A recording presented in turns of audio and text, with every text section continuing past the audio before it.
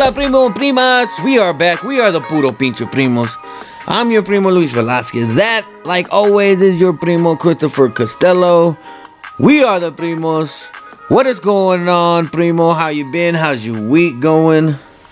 What are you doing right now?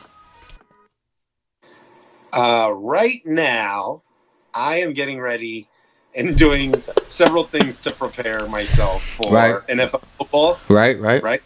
Saturday, early mid-afternoon, right before everybody's about to watch the Houston Texans at the Baltimore Ravens. So I'm getting food ready. I'm getting my appetite builder set up. Okay, gotcha. Yeah.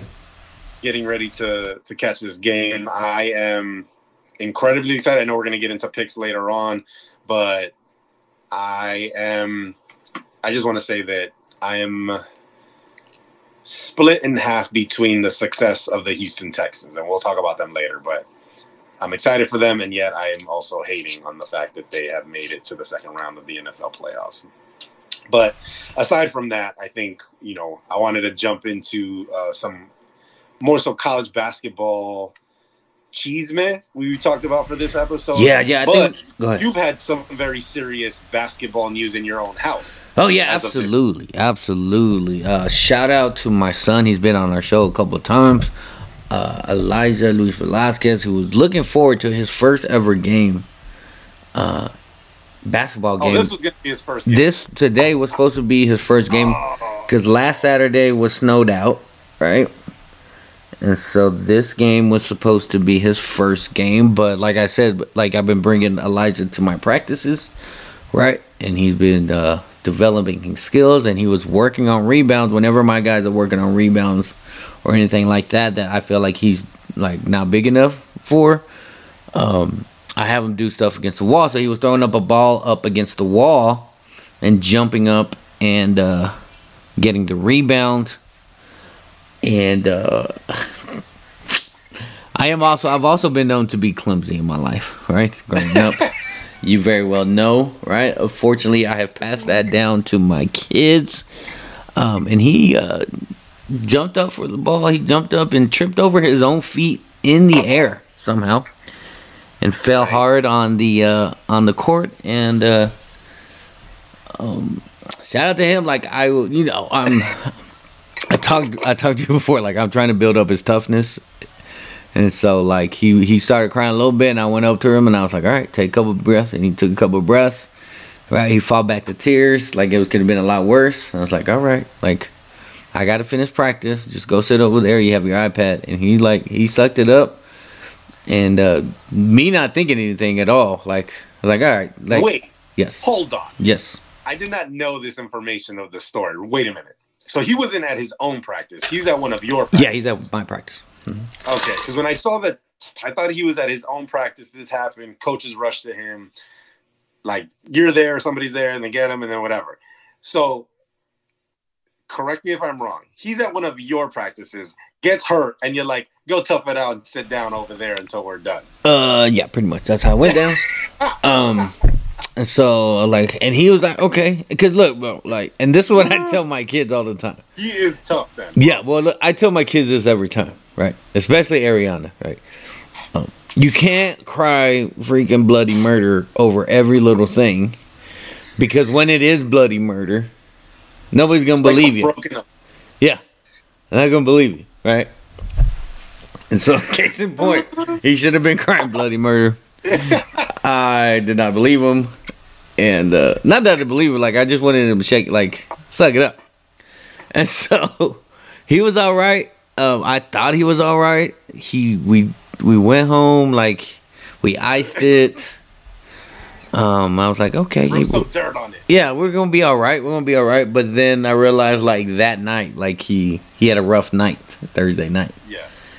He slept through the night on it? Well, no, he did not sleep through the night. Oh, okay. Good for him. He did not sleep because he was so uncomfortable. He could every time he'd move and all this stuff. And so I was like, oh man, we're and I'm thinking at that point at 1, 2 o'clock in the morning, maybe I should go take him to the ER right now. But no, he toughed it out. And then I took Keisha to work. And then and then I was about to take him at about 9, 10 o'clock in the morning. I was gonna take him to the ER at that point, but at that point, like, he fell asleep. Okay. Right, and I was like, he didn't sleep all. He maybe had like an hour of sleep. Numb from the night of pain, Right. probably. Yeah. And so, like, at 9 o'clock, like, he fell asleep, and I was like, ugh, all right, I don't want to wake him up. He's got some sleep in him, and so he did not wake up until about 3. Oh, Right? wow. And then at this point, like, I got to go to practice. Keisha's getting off work. And so he didn't wind up going to the ER till like 4 o'clock. Oh, He did not get seen, really, because Yeah. it's the ER. Yours. And so he was at the ER for like 3.5 to 4 hours. So he went 24 hours. Yeah, he went 24 hours. And so shout out to him. I don't ever want to hear from you that this is not a tough kid. Ever again. Hey, I told you last week, like, I got to work on building up his toughness, right? He's a sweet, innocent kid. Bro. Yeah. And that's what when I saw him, like, he looked at me, like, I show you that picture, like, he's at like a smile and stuff. He looked at me and he gave me a smirk, and I was like, oh yeah, look how tough you are, bro. Like look, your dad. I've never broken a bone, right? I was like, I've never broken a bone. You were tougher than me, kid. And he's like, yeah, I'm pretty tough. I'm pretty tough. Yeah. I hear him say that. Like when you sent me that picture of him with the broken arm, I was like, yo, what the hell is this kid smiling at? I was like, yo, he's faking it. He's faking it. Yeah. Well, shout out to him. Yeah, we have a long, like, he's getting, like I told you, he's getting, yesterday was a badge of honor. Today, he's fully annoyed with it. Like, he can't, he's realized, like, he can't, and it's, of course, it's got to be his right arm where he's right hand dominant. So he does everything with his right hand. So now he's got to learn how to do everything with his left hand. He's a big gamer, and we haven't figured out a way to play any games on his iPad. So we're getting through it. Oh my god. Yeah. There's so many things that you need to be able to, like, I don't want to get into the details of this because it's gross, but poor little kid and wiping his booty. Like, he's got to make sure he's there, right? We've already done that this morning. Okay, yeah, we've already gotten there. Yeah, one of the perks of being a dad, right? Yeah, exactly. Wiping other people's butts. You want me to wait 24 hours to go to the ER? Here we go. Guess what? I've got stomach problems. I can see him just eating bad food on purpose. Like, Dad? It's the one we talked about last week with Tyreek Hill's kid getting back. Lucky he's not burning down my house, right? But anyways, people, let's get on to this episode here. We've already talked about, we want to start a segment, probably a weekly segment. We're just going to call this the CHISME segment. There's a lot of CHISME that's gone on this week. I know you want to start, so I'm going to let you go ahead and start out and ask the question. When we're talking about the University of Texas basketball coach going at UCF. Go ahead. Let me hear what your question is. Yeah, so they lost to University of Central Florida.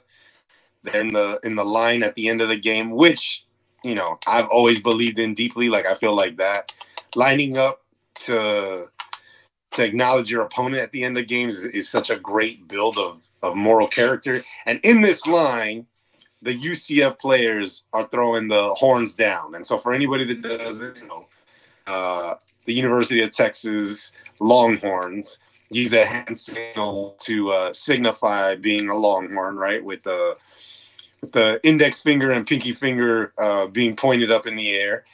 And the teams, particularly, I would think, who would have started this? I would imagine it would have been either Texas A&M or the University of Oklahoma. Yeah, I think started this trend, but have started horns down.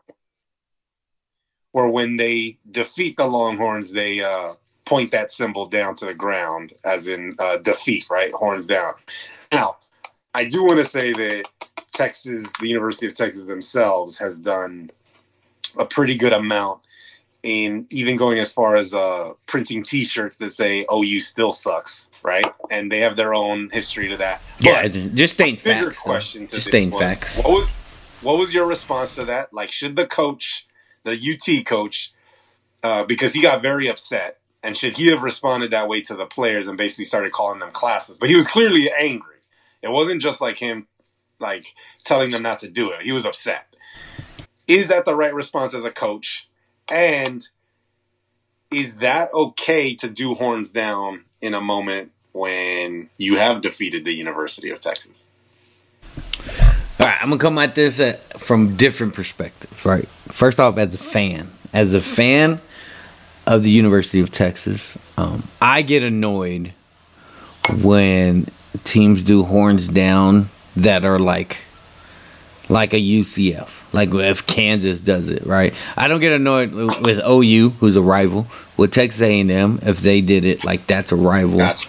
Like that one, okay. Like, we hate you, you hate us.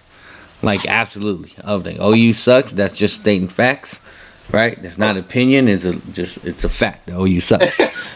so rivals get a pass. Rivals get it. To me, yeah, that's okay. But when you said, now if I'm putting my coach's hat on, right? I think he's right to, like, it was classless for UCF to do that in the shaking of the hands line. I think that's which I agree. I agree. That was classless. I think the head coach of UCF should have been the one to shut that down. I don't know if he didn't see it or what, maybe because it was kind of happening behind him. So that's. I don't think that coach saw it. And I don't think any coach kind of let that happen, especially in that moment, unless there's like personal beef. But you're right. Yeah. So it should have been UCF coach's job to let them know and point that out. So yeah, it was classless by UCF, but also like kind of my always take of that is like beat UCF, bro. Like if you win the game, Texas, they're not doing the horns down, right? Yep. So go out. Don't let it happen. Don't give them a reason to put the horns down, right? So everybody, and like this coach, he's not known for being a hothead. He's not known for yelling, for raising his voice. So I'm thinking that I'm wondering if you had that same energy when you got back to the locker room at your players, right? Yeah. Take that same energy. Like, look, they're over here disrespecting us because you just lost to UCF, right? You just lost to UCF, so you lost that game. So now, like, bring that. Which maybe he did because this morning they just beat Baylor, who was ranked number 8 in the. And so maybe they took that hurt. Maybe he changed it around. But as far as like, yeah, although all things can be true, it was classless, but it's also Texas' fault, and it is what it is. Yeah. Go into the next CHISME segment where we got to talk. We'll keep it college basketball. We'll go to women's college basketball. LSU, the LSU women's, the defending champs, have been nothing but CHISME this whole season. So much drama going on with LSU. The latest happening with Angel Reese, of course, which is, I won't even say latest because it kind of starts with her this season. What are your thoughts on the latest Angel Reese situation, or just the LSU situation in general? I forget. I think her name Mulkey, right? Is the coach's name, who by herself is like Kim Mulkey, yeah. And has like a very kind of these like obnoxious tirades on the side of on the sidelines. And I don't know if you saw this though too. They had a Mulkey dress day where like fans were supposed to come dressed up. Yeah. Outrageous outfits, which I thought was hilarious. And also, if I was that coach, I think I'd be a little offended. But either way, right? As a coach and with Angel Reese, I don't know that. For me, Angel Reese is not a superstar. Is she a superstar to you? Yeah, she's a superstar.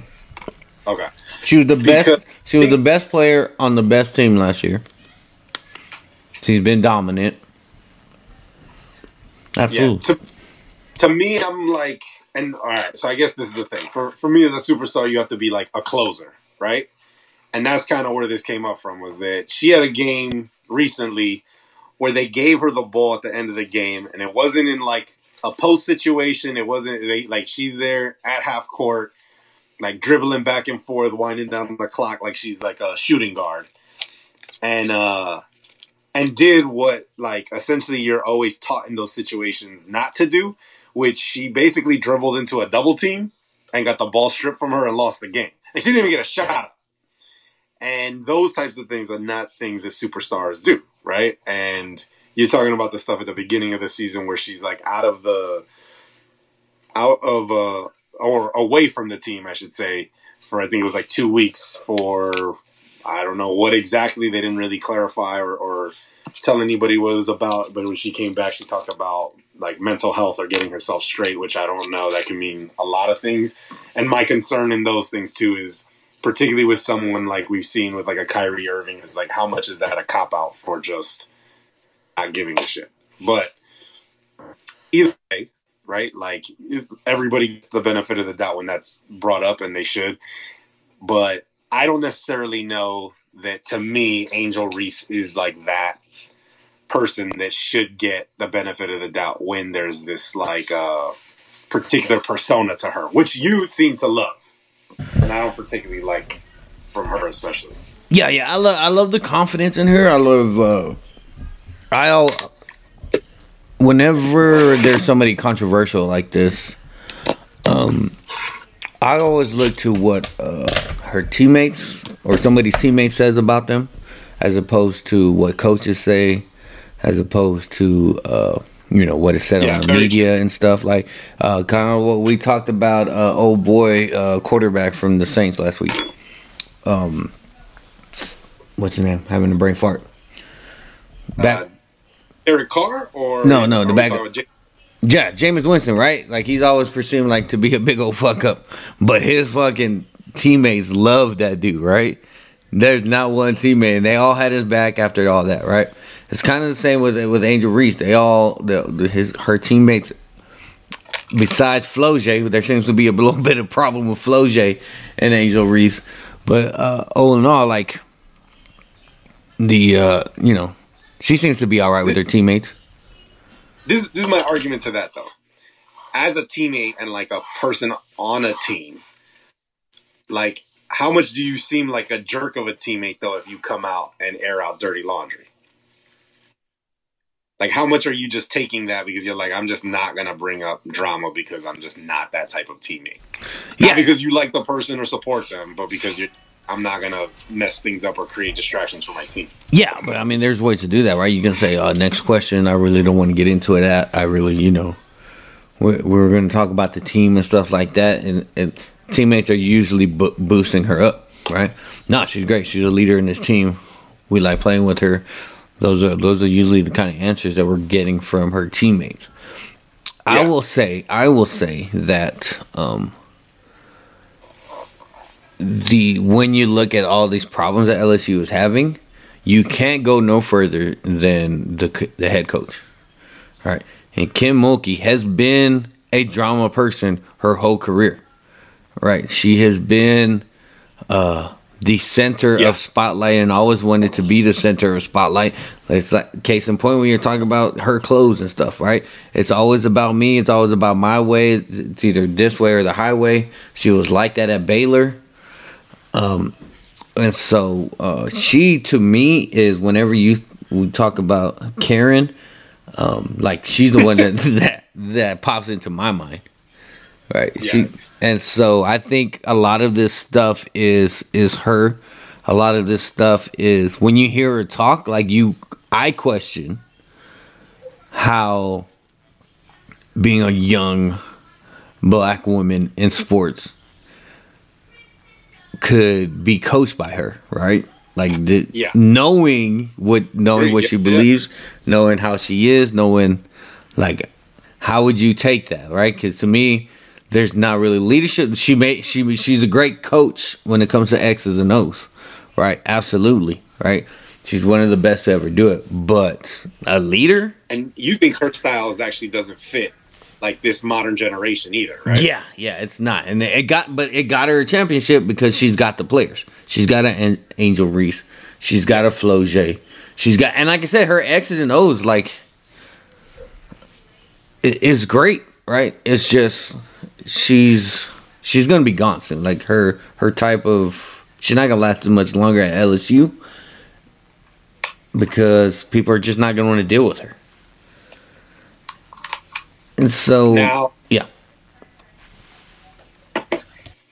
Now, as a team, though, if the, let's say Angel Reese plays well or decently, she's not above and beyond, and LSU doesn't make it, who does that fall on?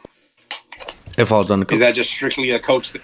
That's kind of where it always lands as a yeah, it has to stop and stuff. Let me tell you, an Angel Reese should have done more. That play that you were talking about before, that would, if you heard the press conference afterwards, Kim Mulkey, they asked her, like, why would you have Angel Reese as like the point guard there? Like, why not put her down on the blocks, get her and she was, I don't want to like misquote her, but she quoted, like, she was just saying, like, well, I just wanted to show, Angel Reese, like, it seemed personal, like, hey, you want to be all this and that, like, let's see what you got. And it kind of just like left her out to dry, pretty much. Yeah. Right. Do you do that? Like, I don't understand why you would do that. One, in the middle of a game, if you're gonna do that, you do that shit at practice, right? And show her out at practice. You don't show her out in a game and then go back and show her out in a press conference. What she's done all season long, she's been tearing down a bunch of players. I can't think of her name, but there's a player who is like their third best player on the team who is no longer on the team, right? Is your guess that the issues or the reason why she's gone related to their relationship? Yeah, absolutely. I think it's between those two.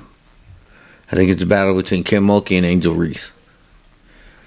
And that's not a personal thing. It's more like she like was told to leave, and they like figured out reconciled. I think they're having trouble. Like I said, Mulkey wants to be the star. Yeah, Mulkey wants to be the star. Mulkey wants to be the reason that they're winning.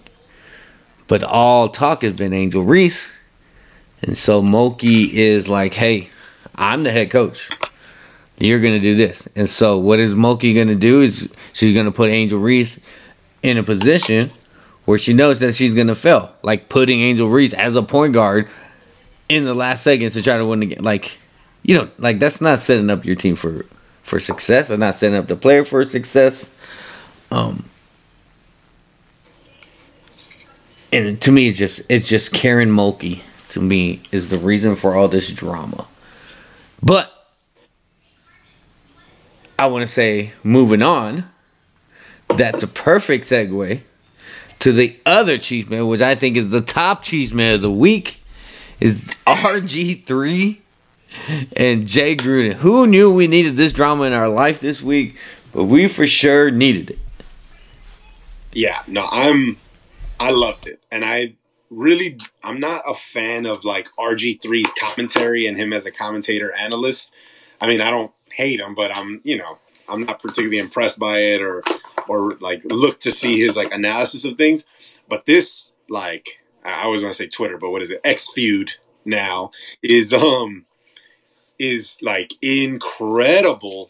The like just full on back and forth that they're going on publicly.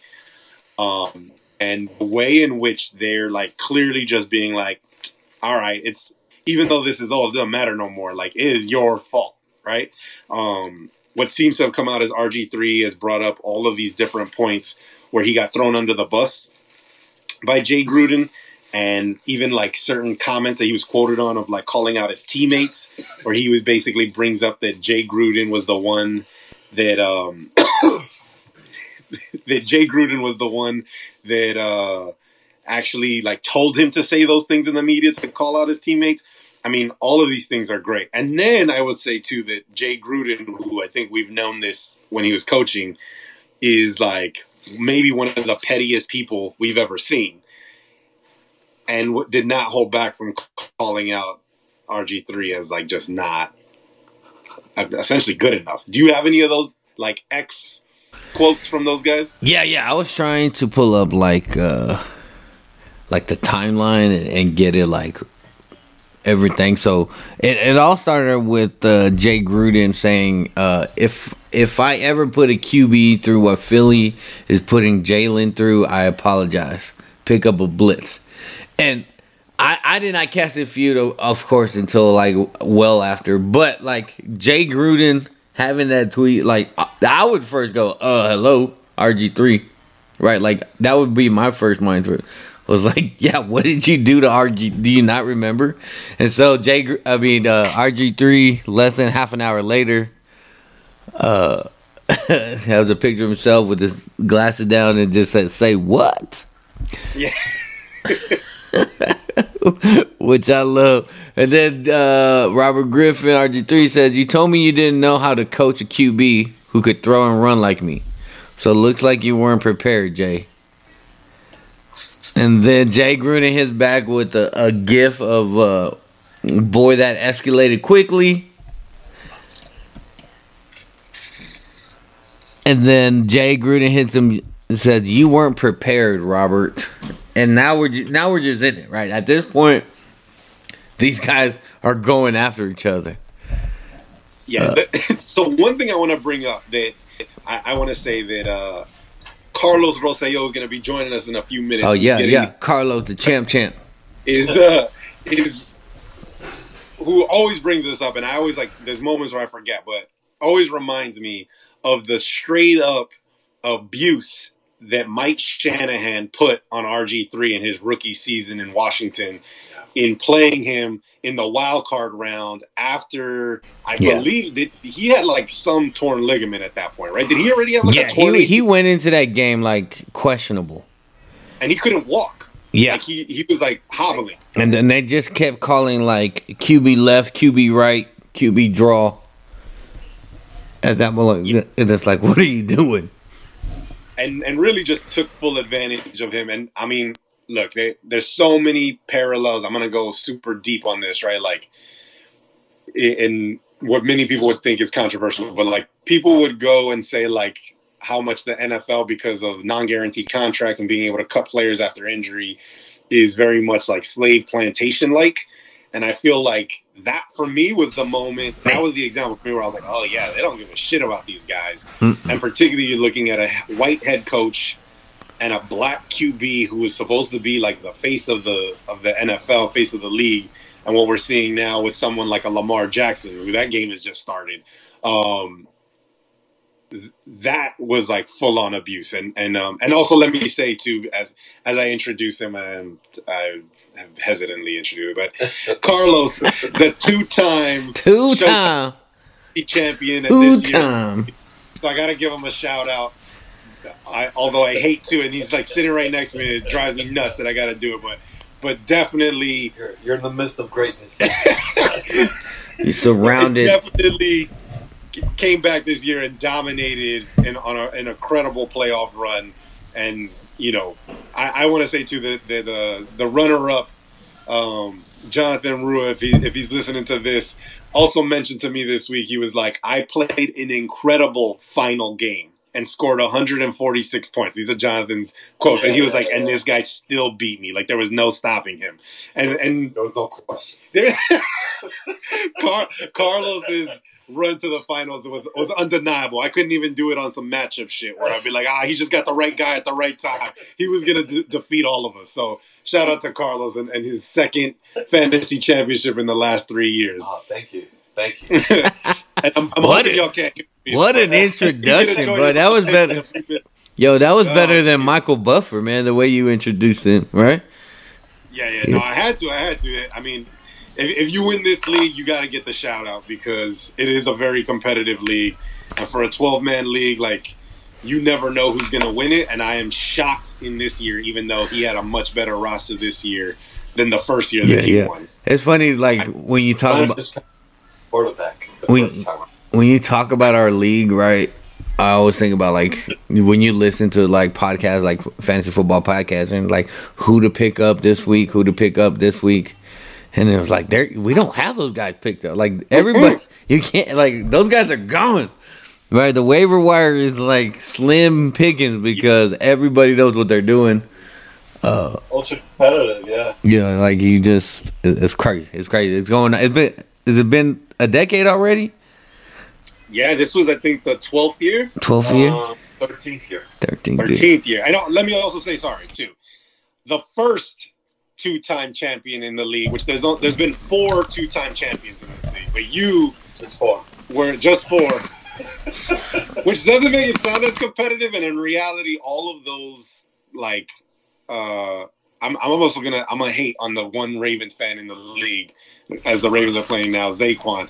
Zaquan won his titles in these most unusual fashion, where he was like almost like a 500 team. But you were the first two-time champion of this league. One of those actually forced a full like league rule change where we stopped drafting defensive players because that's how you won first. Yeah. We should go back to that. We should go back to that. That's what I'm talking about. Defense wins championships. Because this man is retired, and so all he gets to do is watch him and Irwin. I feel like are the 2 guys in our league that get to sit around and are like somehow like scouting way better. Defense wins championships. We should go back to it, right? But shout out to Irwin. Who also has a title in this league and also forced a rule change because he stashed every single good player in the league and forced me to cap off the number of positions players on positions you could have. I call that the Irwin rule. Genius move, but also like shady as hell. I think he had like freaking like 6 of the top 10 fucking wide receivers. Just and he wouldn't trade nobody. Yeah. Like, bro, he's on your bench. Yeah, I remember that year. He knew what he was doing. And, and that's a flaw of mine in the league, and then we had to change it. And I mean, genius move. Irwin rule. They didn't get him 2 chips. Yeah, damn. I know he's gonna remember that if he ever hears that. Well, Irwin would be big. He is the first 2-time champion. That's right. But that was before Showtime. Yeah. That was in the league that we played that inspired me to start Showtime. But that's nice. Anyway, let's get back on track. I don't even remember where we left off. But let's get back. We're talking about Jay Gruden. RG3. Yeah, RG3. So Jay Gruden responds, right? And he was like, "You are right. We didn't have a good enough staff." Sorry, Hope as well. Which is a stab because historically, that Washington staff is one of like the greatest staffs of all time. 2 of those head coaches going face to face this week in the divisional round. Yeah. LaFleur for the Green Bay Packers and Kyle Shanahan, which is very interesting. The son of the original abuser from this whole story. You know, RG3. The RG3. And I would imagine that he was the quarterback's coach at that time. Yeah. That, I mean, he'd been part of that whole move to be like, just use them up. And they just keep one of the main guys that the offensive coordinator who's playing in this game right now for the Texans. Yeah. Names just keep popping up from the staff, and he was on that staff. Also, what is his name? This dude over here. You know, he's one of the top corners being interviewed right now. Which also, I might be wrong, but I think at some point was also on that Washington staff with that line of coaches was Sean McVay, the now head coach of the Los Angeles Rams. I believe was the tight ends coach of that. He was the defensive assistant. Yeah. So I mean, and granted, these guys were probably all way too young to be good coaches. Yet, like, how much did they learn about managing teams from completely destroying the career of RG3? That is a what if, right? The sacrificial lamb to all of their careers. But that team was brilliant before he got hurt. Yeah. No, they were on a run. Yeah, man. You know, everyone forgets about Alfred Morris. Hold on. This man came with Alfred Morris? The reason that makes me crack up is that Cardinals drafted Alfred Morris one year with this first-round draft pick. Yeah. And I remember all of us, I think even in the chats, were like cracking up. But yeah, Alfred Morris, RG3. I mean, this is the thing. Who's more petty in this? RG3 or Jay Gruden? Both of them no longer on teams, right? And at this point in their lives, like, as the former coach, do you still have to take the high ground? I don't play devil's advocate. He does not have to take the high ground. Like first off, he's like, he don't have to take the high ground because nobody is looking at him to be a coach anymore. Right? Like that ship has sailed, and he knows that. As I was looking up stuff for this podcast, I see him on like, he's on a podcast himself. He responded on a podcast himself, and it looks like he's like two teenagers are on this pod. Like he went to two teenagers on this podcast, and they're like, "Oh man, he's at the bottom of the barrel right now." And so, I mean, those his sons. I don't know if he's got sons, but those might possibly be sons who are future NFL coaches that destroy other careers. Yeah. Oh, so here you go. Here's the historic staff. You got Matt LaFleur, head coach of the Green Bay Packers. Yeah, Sean McVay, head coach of the Rams. You got Shanahan, who we talked about, the 49ers. You got Mike McDaniel, who's the head coach of the Miami Dolphins. Damn. And That's right, McDaniel was on. Yeah, and then you got Bobby Slowick, who was the guy I was talking about, who is the offensive coordinator for the Texans right now. Which will probably be a head coach. Head coach this year. Yeah. Maybe a Titans head coach. Who knows? But yeah, I mean, they're both petty. I'm here for the petty. Is RG3 petty though? I mean, yeah. I mean, the way he responded with that, like, say what? That was kind of petty, right? But they're both like speaking their own individual truth into this.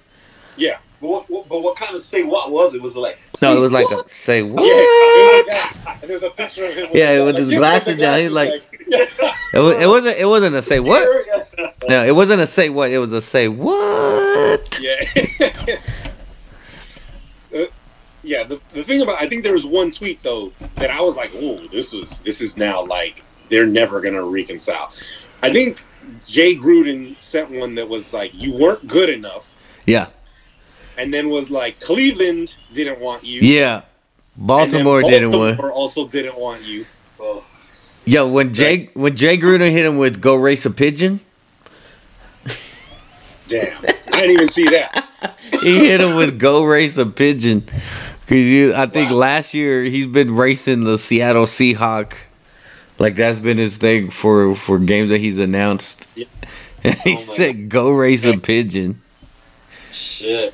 Here you go, Jay Gruden. Also, he said, "You weren't good enough. Kirk was better. Cleveland didn't want you. Baltimore didn't either. Quit blaming me." Yeah, that one. Yeah, that one's vicious. That one's vicious. I love it. I want more of it. Like, yes. Here we go. Oh, hey. But let's go ahead and move on from the CHISME segment onto the NFL, right? We previewed the NFL playoffs last week. My picks were a lot better than yours, as you know, is custom to this episode. I want everyone to know that you're the Jay Gruden in this relationship.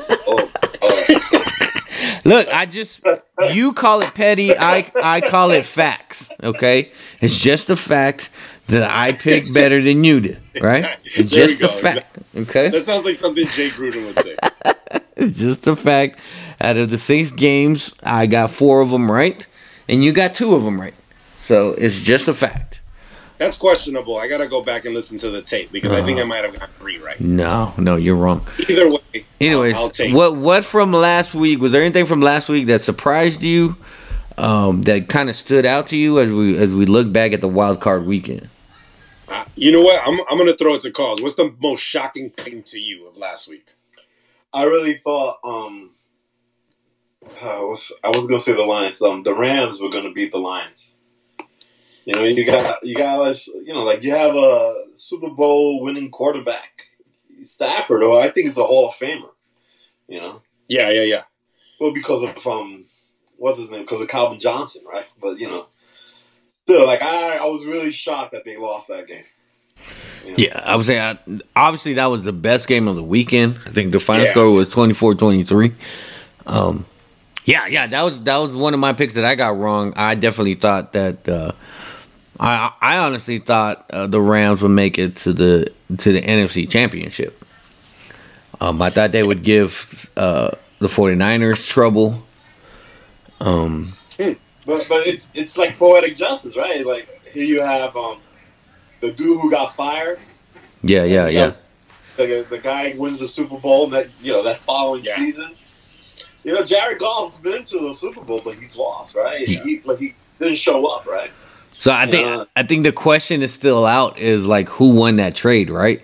Because Rams did win a Super Bowl, right? The Rams did win a Super Bowl that very next year after getting Matt Stafford. But like Jared Goff just need another chance, right? It looks like a new organization taking a team who hasn't won a playoff game in 30 years. Yeah. And so now they've got another home playoff game, which is crazy. I ain't gonna lie. Like when the Lions first hired Dan Campbell, I was like, "Oh, this is horrible. Like, what are you doing? Mm-hmm. Like, this dude's an idiot. Like, he's biting kneecaps or whatever." Yeah. I thought it was a horrible hiring, but I got that totally wrong. Like, he should be coach of the year. Honestly, the way he's turning around that organization, right? The way he's, I mean, that he brought in former players who did not have coaching or coaching that experience. that is a go-to place to go now for free agents, right? Like to turn that organization around in like 3 years is crazy after 30 years of just being at the bottom of the barrel. Yeah, I read something really interesting that in those 3 years the city is making more money. Yep. So you win. You win. You make money. That you have extended games. You're in the playoffs now. Mm-hmm.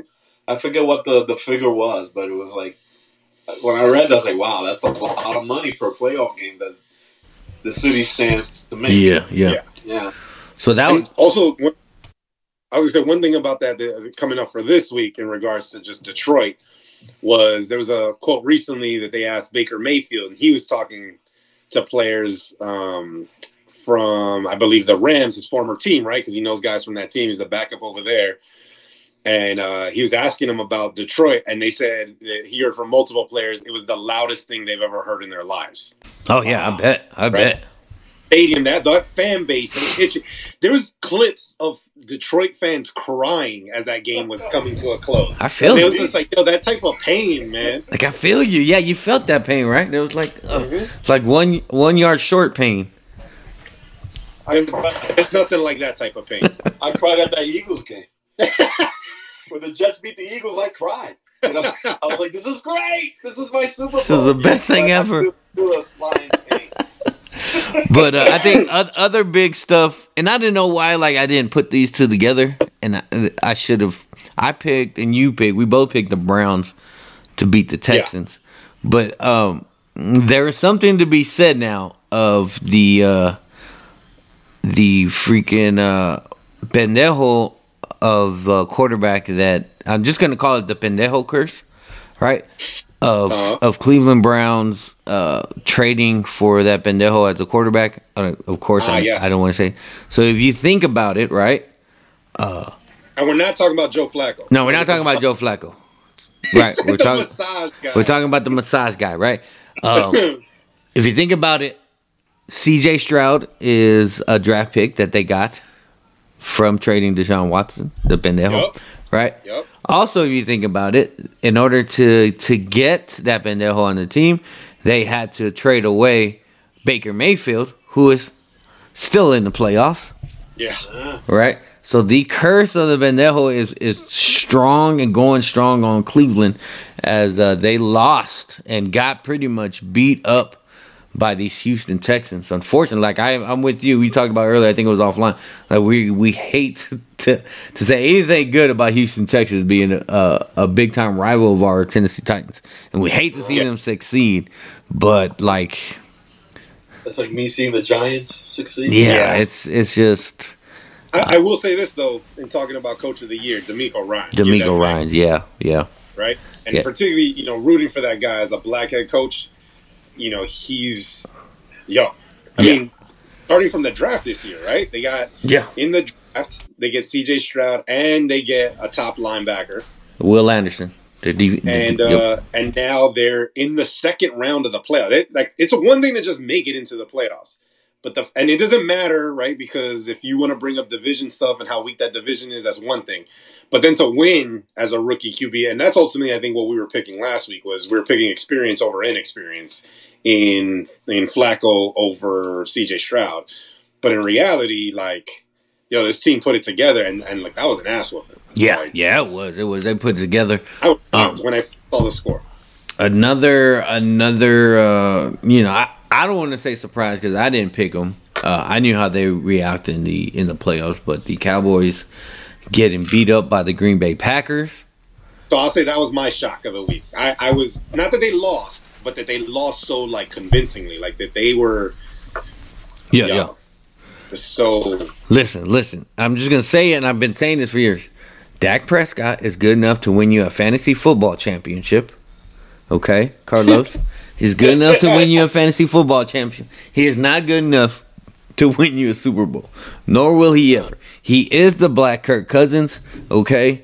We said time and time before on this podcast. He is the Black Kirk Cousins. He's all about numbers, but he's got nothing behind those numbers, right? He's not a leader of men. He is not anybody that, that you look to and be like, oh, come on, he's going to lead us to the championship. Let's go follow that guy. He's not that dude. You don't think he's a leader? No, absolutely not. Really? What is he showing to show that he's a leader of anybody?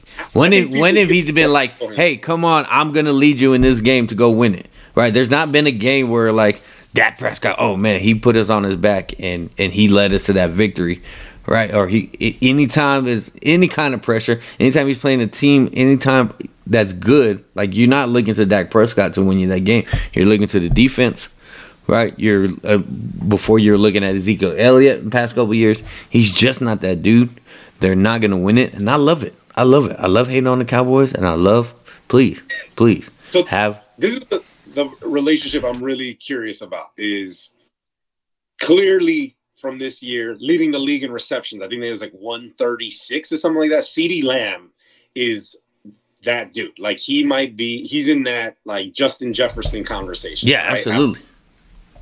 Now, they get rid of Dak Prescott, right? And I'm thinking, how much is that based off of because I don't know that CeeDee Lamb trusts Dak Prescott after this year, or believes that he can win.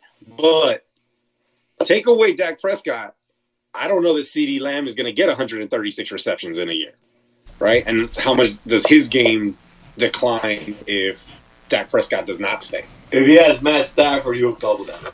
He'll double that. He doesn't want to because he needs a better coach.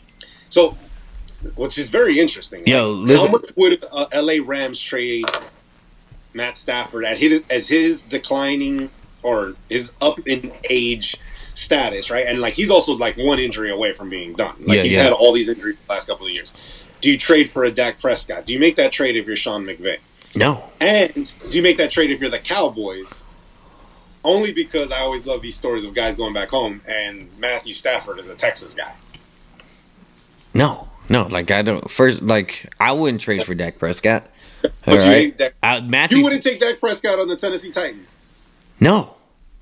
Oh, you're crazy. What do we? First off, at what salary point? Not at the salary point that he has right now, right? I'm not wasting all that salary, and that's what he's gonna want and demand. Now, if you tell me I could get a Dak Prescott, for what he's actually worth, yeah, I can do that. But we're not gonna overpay him.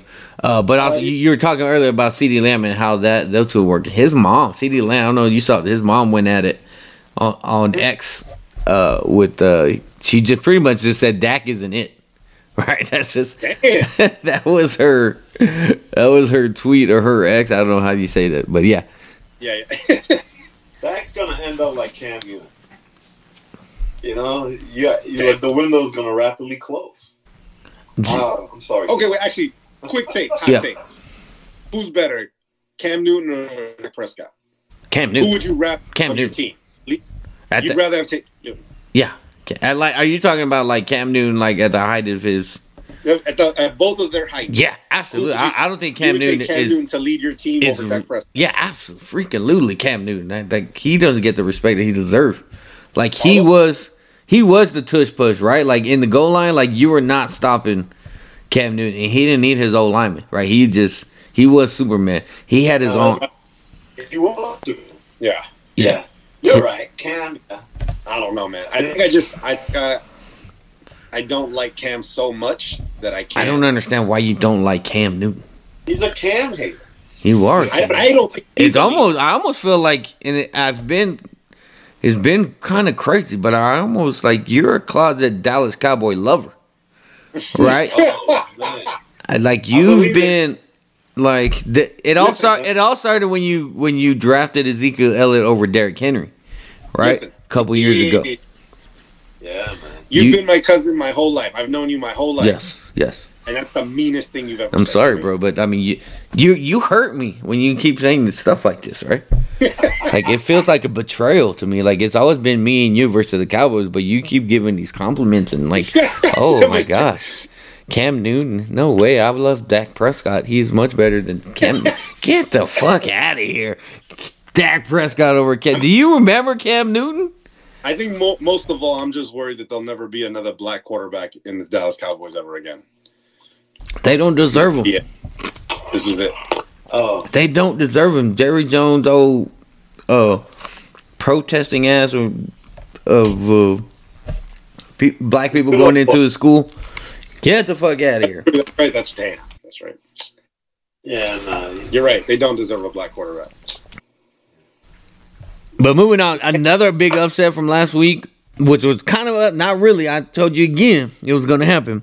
The Philadelphia Eagles take the big L against the Baker Mayfield-led Tampa Bay Buccaneers. What are your thoughts on that game? But they lost like the last. What was it? The last.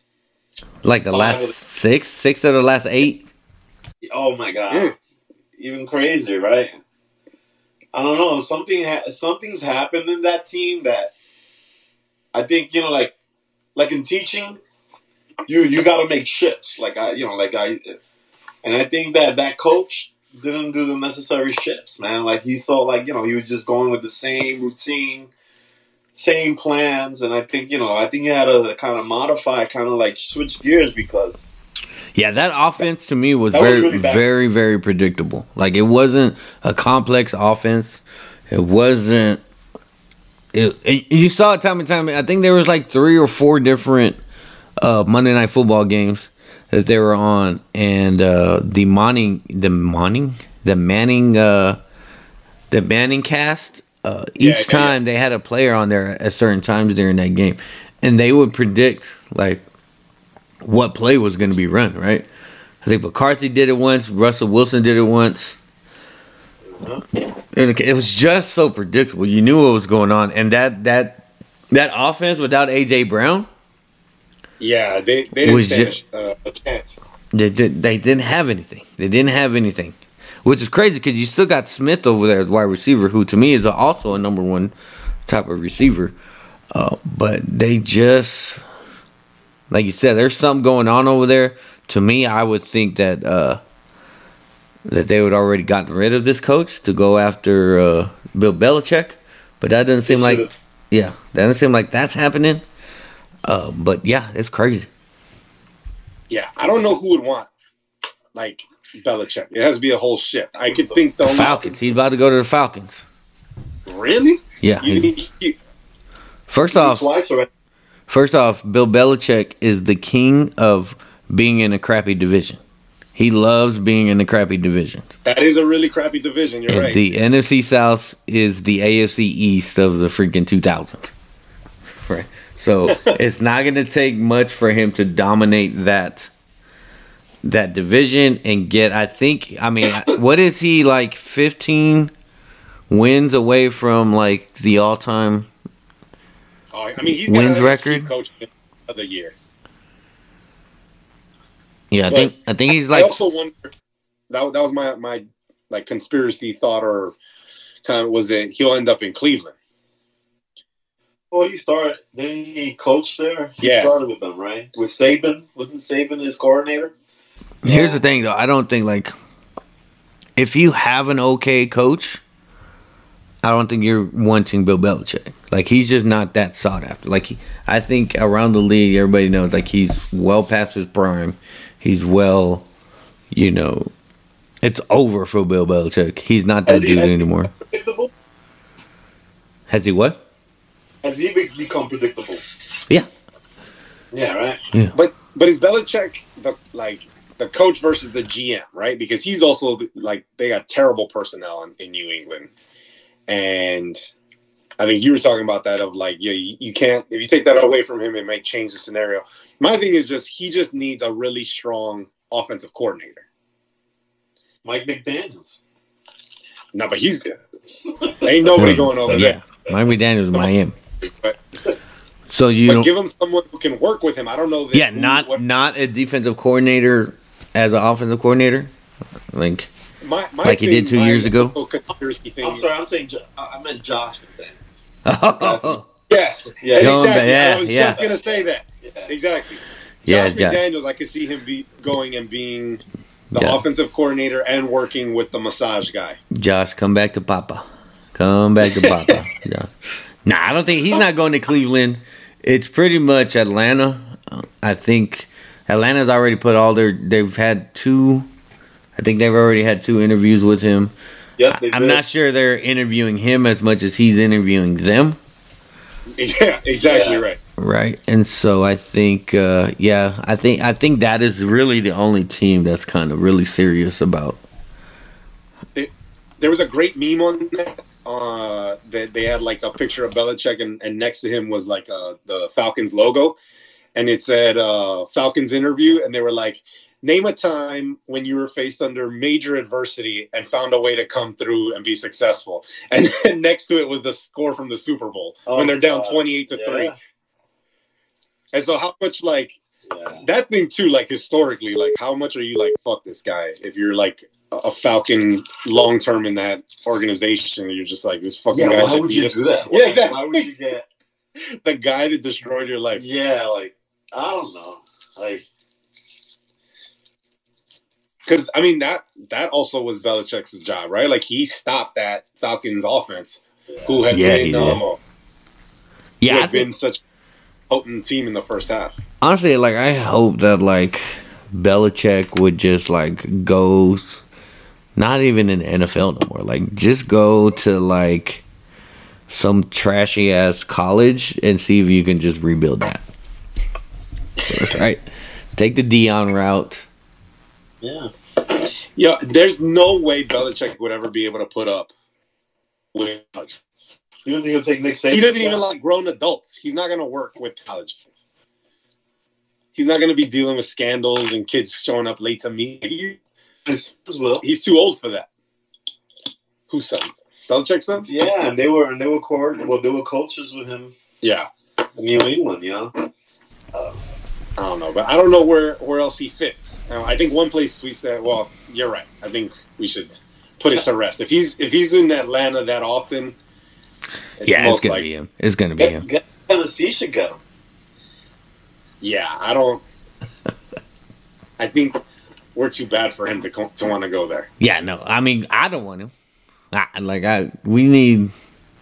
wouldn't. I would hate. I would be so pissed off if we got Bill Belichick. Do you think he could be a Cowboy, even though the Cowboys have said that Mike McCarthy's going to be? No, he couldn't be because the power struggle between him and Jerry Jones would be too crazy. But there was a. Yeah, no, I was just going to go ahead and see if we can move on. Let's move on to this week's games. Okay. We've got the first set of games is what's going on right now. I'm at the first quarter with 40 seconds left in the game. We've got the Texans versus Baltimore. Right now it is 3-0 Baltimore. The Texans to me are in it more than I thought they would be. Yeah, I think the Ravens are just kind of dusting off some rust right now. They really haven't played a meaningful game in like 3 weeks. And so I see Baltimore Ravens by the end of this game. It'll be maybe like a 27-10 type of beatdown. What do you think? I think it'll be close. I think it'll be 10-point victory, unless there's a major turnover like we saw in last week, where there's like a pick six. Turnovers are one thing, but a pick six is another, right? Or even a fumble for recovery. But those that turn into immediate points are the things that I think make the difference. I think it's something like Baltimore 24, Texans 14. What do you got? I got Houston by a safety. Oh. By a safety? Yo, this guy, you got to put him on DraftKings. You got to go place a bet right now. Well, I'll tell you why. Because Harbaugh's brother's there. And, like, he's just jinxing him. You can leave it. You think there's a fix? You think he's jinxing them, or is he out there, like, with his binoculars out? Yeah, exactly. Helping them out.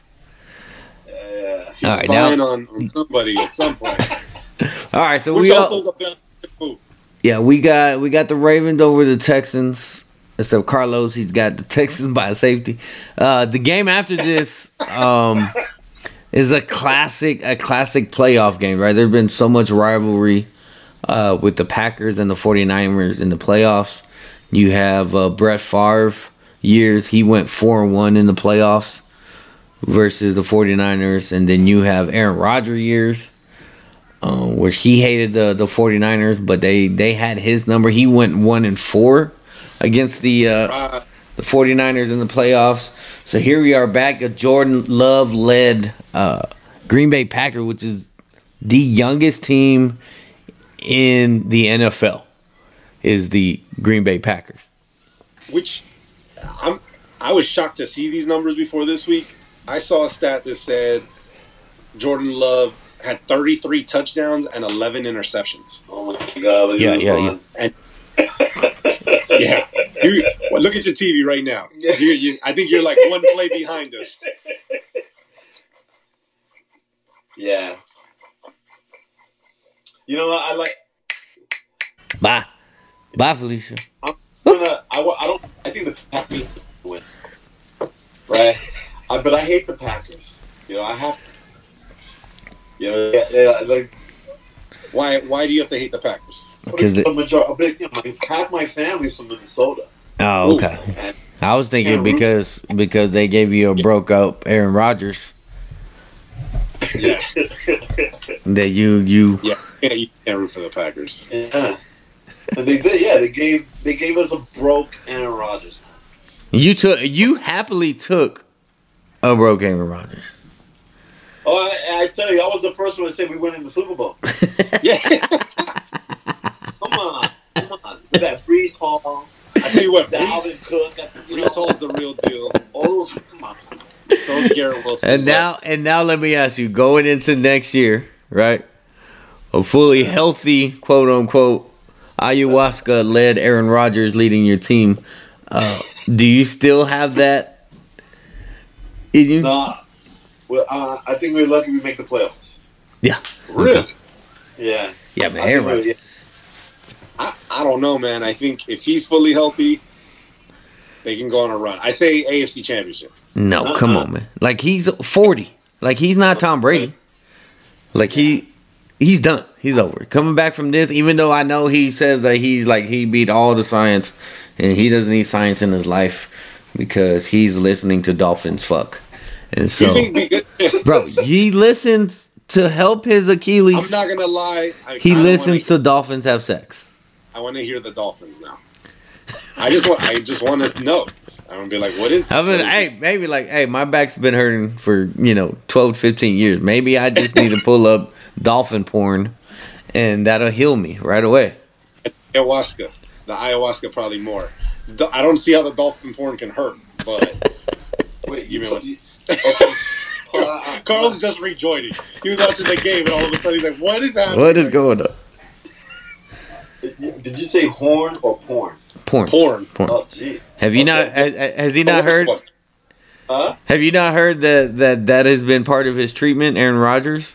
And he says He watches dolphin porn. he listens to dolphins have sex. Oh my god. And that has been part of his therapy, physical therapy for his Achilles. And is why he can come back. So and he's not playing around. This isn't a joke. This is real. He said, fuck science and doctors. I'm going to listen to dolphins have sex. And he... Yeah, that's a lot of ayahuasca. Look, That's I'm gonna say this. I don't see how that has anything to do with what's happening on the football field. You don't see how that has anything... Do you want to be led by a person that believes that? No, I do not.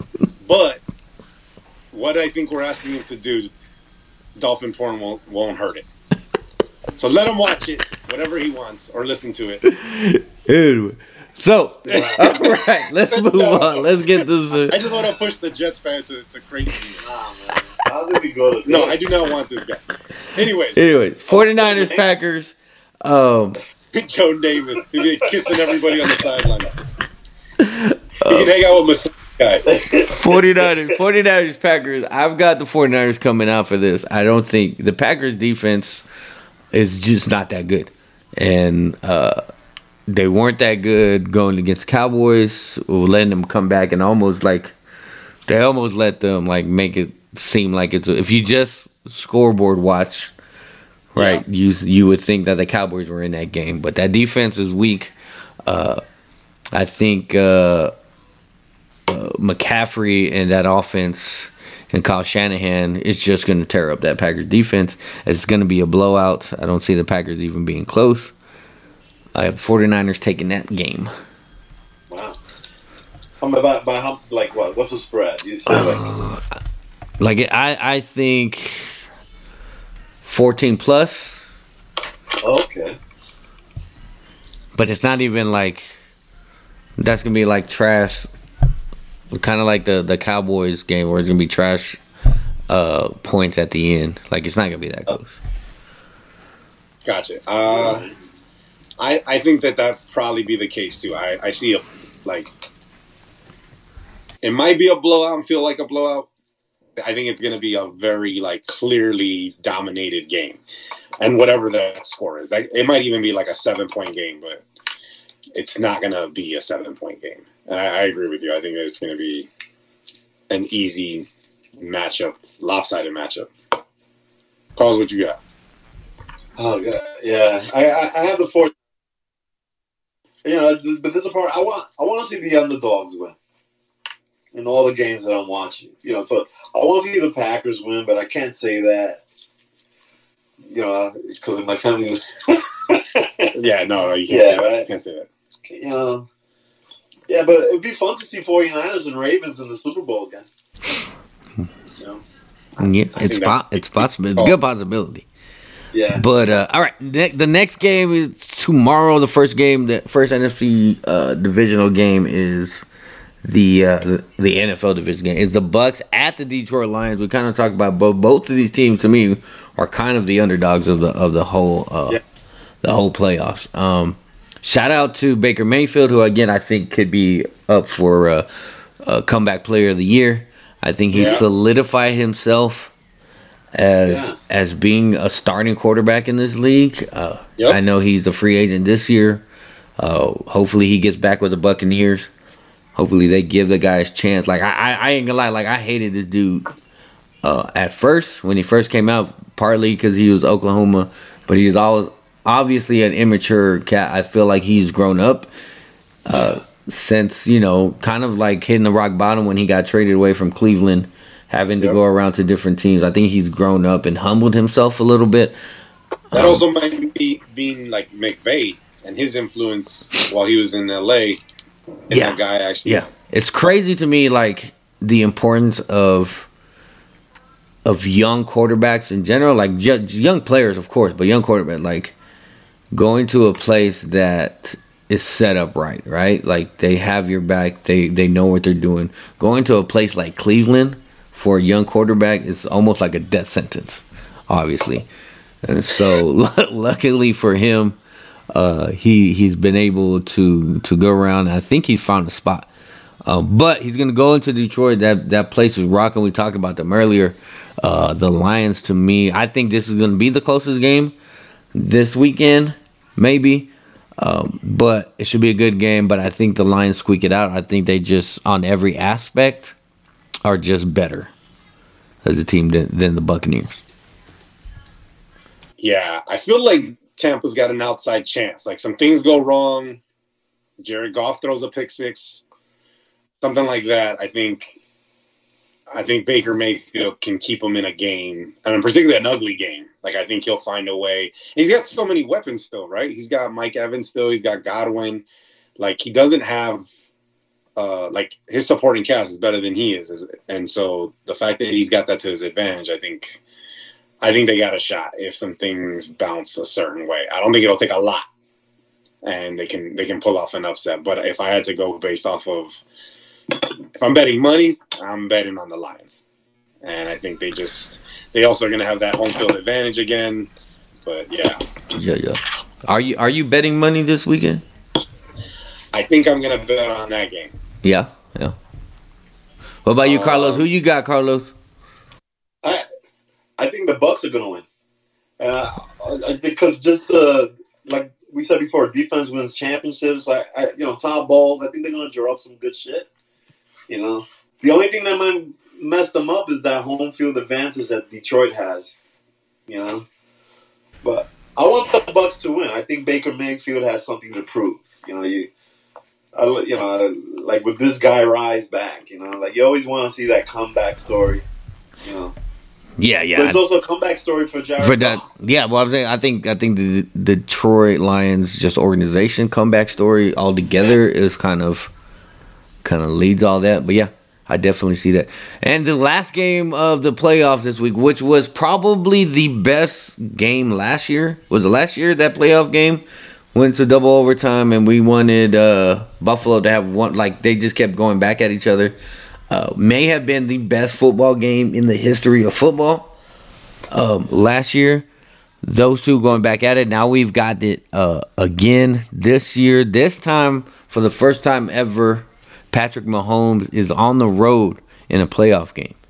He has not experienced that before. This is his first time going into a place where it's definitely like a road game, right? Because there's not going to... This is Buffalo town. They're hyped for this. To me, Josh Allen needs this win. This is his Super Bowl right now. Like, he is yet to... he is yet to beat Patrick Mahomes in a playoff game. He is yet to beat the Kansas City Chiefs. If they're ever going to get there, and this might be their last chance of it, because it seems like this team is slowly going away. I don't think Stephon Diggs is on this team next year. So this is their last shot. And that being said, I've got the Bills. The Chiefs don't look like the old Chiefs. That offense has been struggling. I've got the Bills pulling off. I think it's an upset. I'm not sure what the money line is. Going in. Are they? Okay, yeah. And I think they should be. I think Buffalo takes this. I think it's, again, another classic type of game, back and forth. But I think Buffalo pulls this out. And finally, Josh Allen takes that monkey off his back and beats Patrick Mahomes. Yeah, I don't think that Kansas City has enough. I think that they're going to fall apart. It's also incredibly cold in Buffalo. And although it gets incredibly cold in Kansas City, I don't know that these conditions favor Patrick Mahomes and that kind of little talent that he's got. Also, back to you, and just really quick to your point, I think if they beat the Chiefs, and particularly convincingly, this team has a chance to stay together. But if they lose this game, they're not. It's all falling apart in Buffalo. I think it's going to be picked apart. Yeah, I don't know. I think either way, like, Stephon Diggs is gone. What did he say? What I missed? Finish that sentence. This is ridiculous. Jim Kelly needs to stay home because he curses the Bills. The Bills are cursed, man. Kelly stay home. Oh, fuck. We said this last week as Tennessee Titans / Houston Oilers fans. Fuck the Buffalo Bills. Okay? Yeah, I'm actually rooting for Mahomes. I have to remember that because it's like buried deep and I try to ignore it. But I think that is the team that I hate the most out of any. Is it really? I think I've gone. I mean, that's not the Cowboys, obviously, but Cowboys is like more. No, more regional. we know your love for the Dallas Cowboys. Yeah, I'll hate them forever. I'll never forgive them. Fuck them.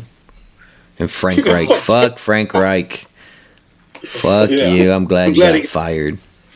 Shout out to Carlos for joining us on this episode. Thank you. Appreciate you, champ. Again, congratulations on winning this. Carlos. Again, Wow. 2-time champ. Feels good. Yo, we need to get a belt, bro. Like, we need to get a championship belt. I was thinking about that. Yeah. Get the mirrors etched in, man. I'll try to see what I can do. Yeah. The year is gonna come out as the year that I win again. So. Oh yeah. Mm-hmm. Oh, that's be a long time. You'll never see it. You'll never see this belt. It'll never exist. But anyway, that's the Primo Carlos. That's the Primo Christopher Costello. I'm your Primo Luis Velasquez. Thank you guys for joining us again.